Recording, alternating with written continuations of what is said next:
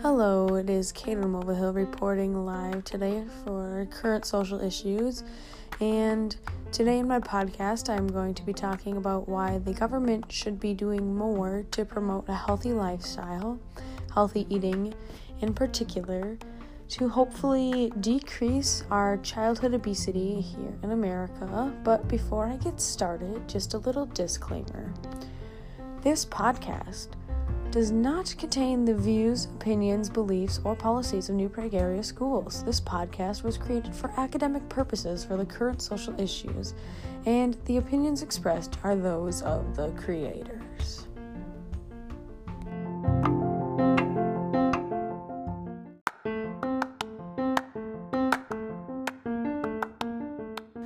Alright, well, to get started, I'm just going to drop the fact that the childhood obesity rate right now in America is 18.5%, which is nearly double what it was around 30 years ago, and it is continuing to be on the rise every day in America. And, this obesity and poor diet they are now among the main causes of disability and death in the United States, and according to a recent analysis conducted by the U.S. Burden of Disease collaborators, poor diets accounted for approximately 530,000 deaths in the U.S. in 2016 alone. Alright, some of the things I think that the government should be doing in order to try and drop the childhood obesity rates and just promote healthy living in America would be, first, there needs to be more regulation, and there's many ways that they could do that. There's also, they need to make the healthy food, such as like produce, cheaper for all Americans, and they could also put some taxes on unhealthy foods, and overall I think that all of these three things would be very essential in dropping the childhood obesity rate.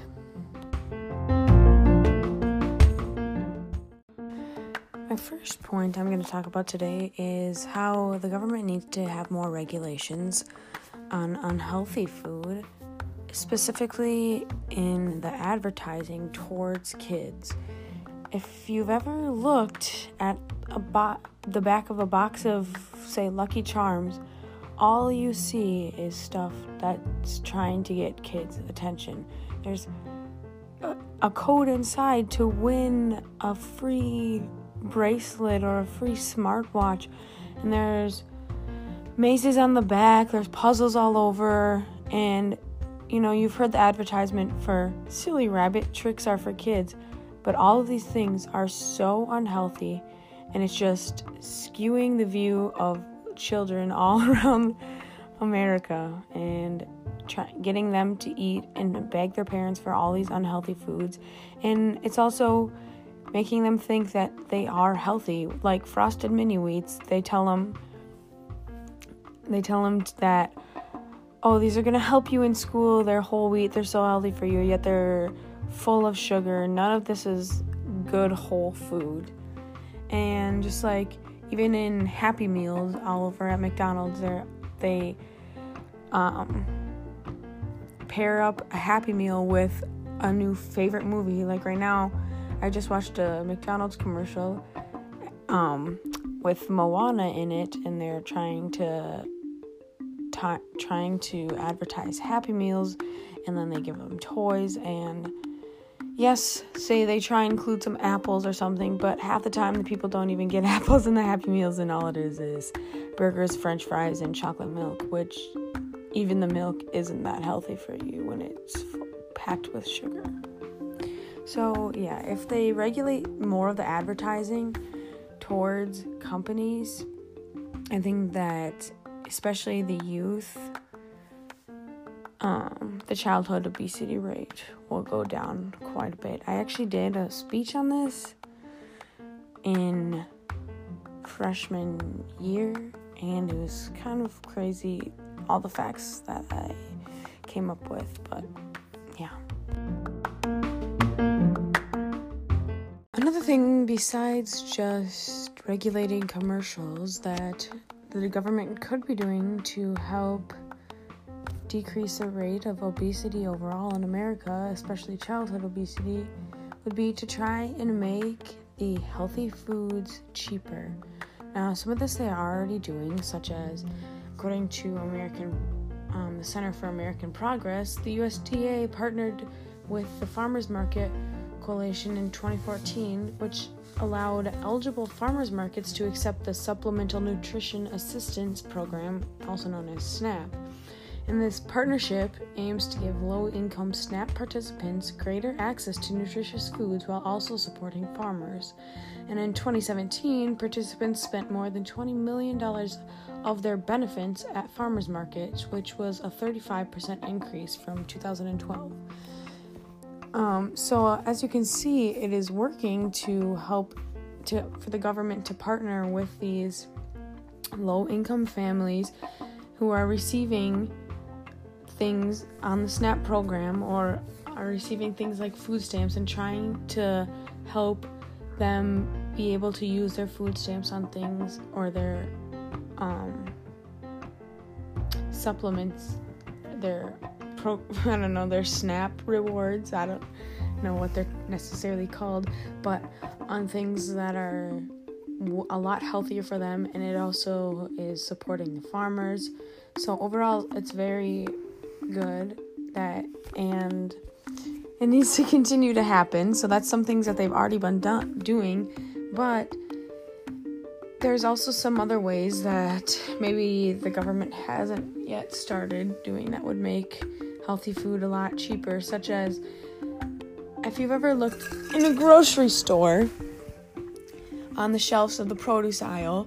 all you see are these perfectly polished apples and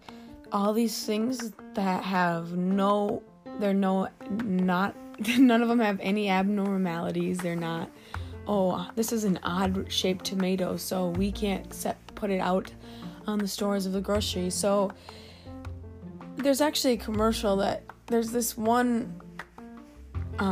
company that releases these foods out to people at a discount, and I've heard a commercial for it on the radio all the time, and I'm like, it's kind of interesting. But I think that the government could also get involved in that and take these things such as the imperfect produce that isn't allowed to be sold on storefronts and is therefore just goes to waste. I think they should be able to take these, or they should take these imperfect produce or all this other healthy food that is going to waste and not good enough, and put that in quotes, for a grocery store, and they could be giving this out to other people that are on programs, or they could help release it to the public, maybe by food stamps, or have the government subsidize these farmers, and then or these grocery stores, and instead of having the product go to waste, put it to a food shelf, bring it into a food shelf, or give it to maybe even just open up a imperfect produce store and have people be able to spend their food stamps, and not even just people with food stamps, just the general public who doesn't really care whether the tomato is a perfect round big red thing or if it looks like a butt cheek. Because when I grow tomatoes in my backyard, none of them look perfect, but they all taste way better. So yeah, that's another thing they could be doing. And also, the government could also stop supporting crops like soy and corn as much, and should support things called specialty crops, or like other produce and vegetables, because according to a website called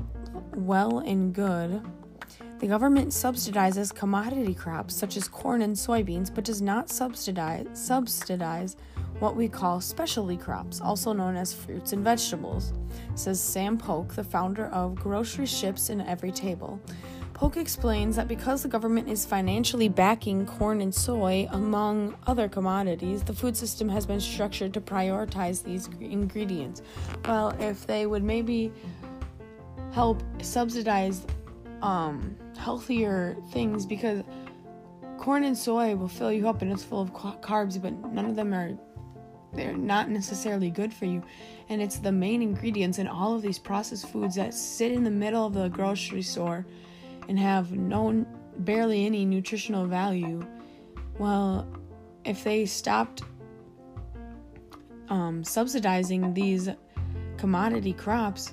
and start subsidizing specialty crops, they would be able to, first, there would be less access, and the heavily processed foods would be a lot more expensive, and then they could use those subsidies and make healthy food cheaper.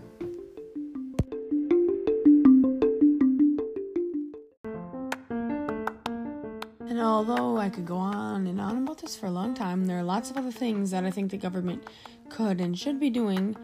to make America healthier overall and to try and decrease the rates of obesity and childhood obesity. One major thing that I think that they should be doing is incorporating a tax on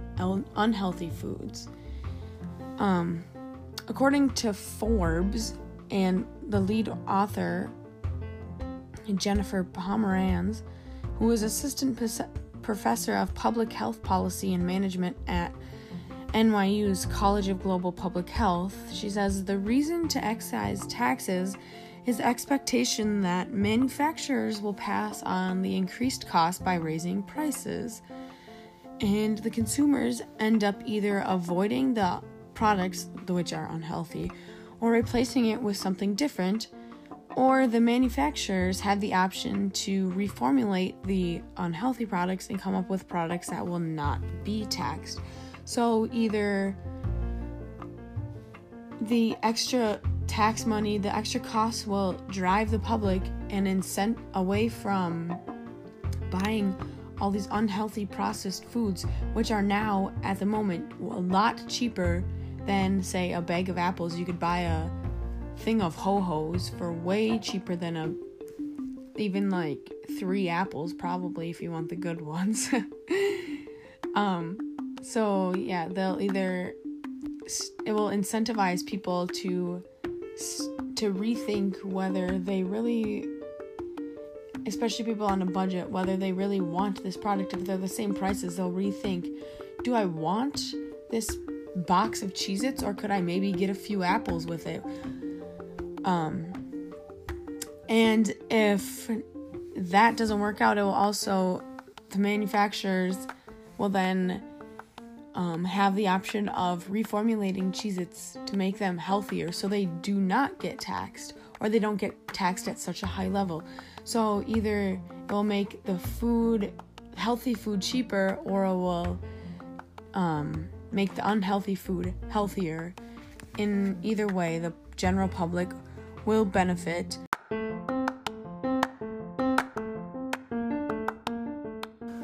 So yeah, by regulating advertisements and marketing of unhealthy foods,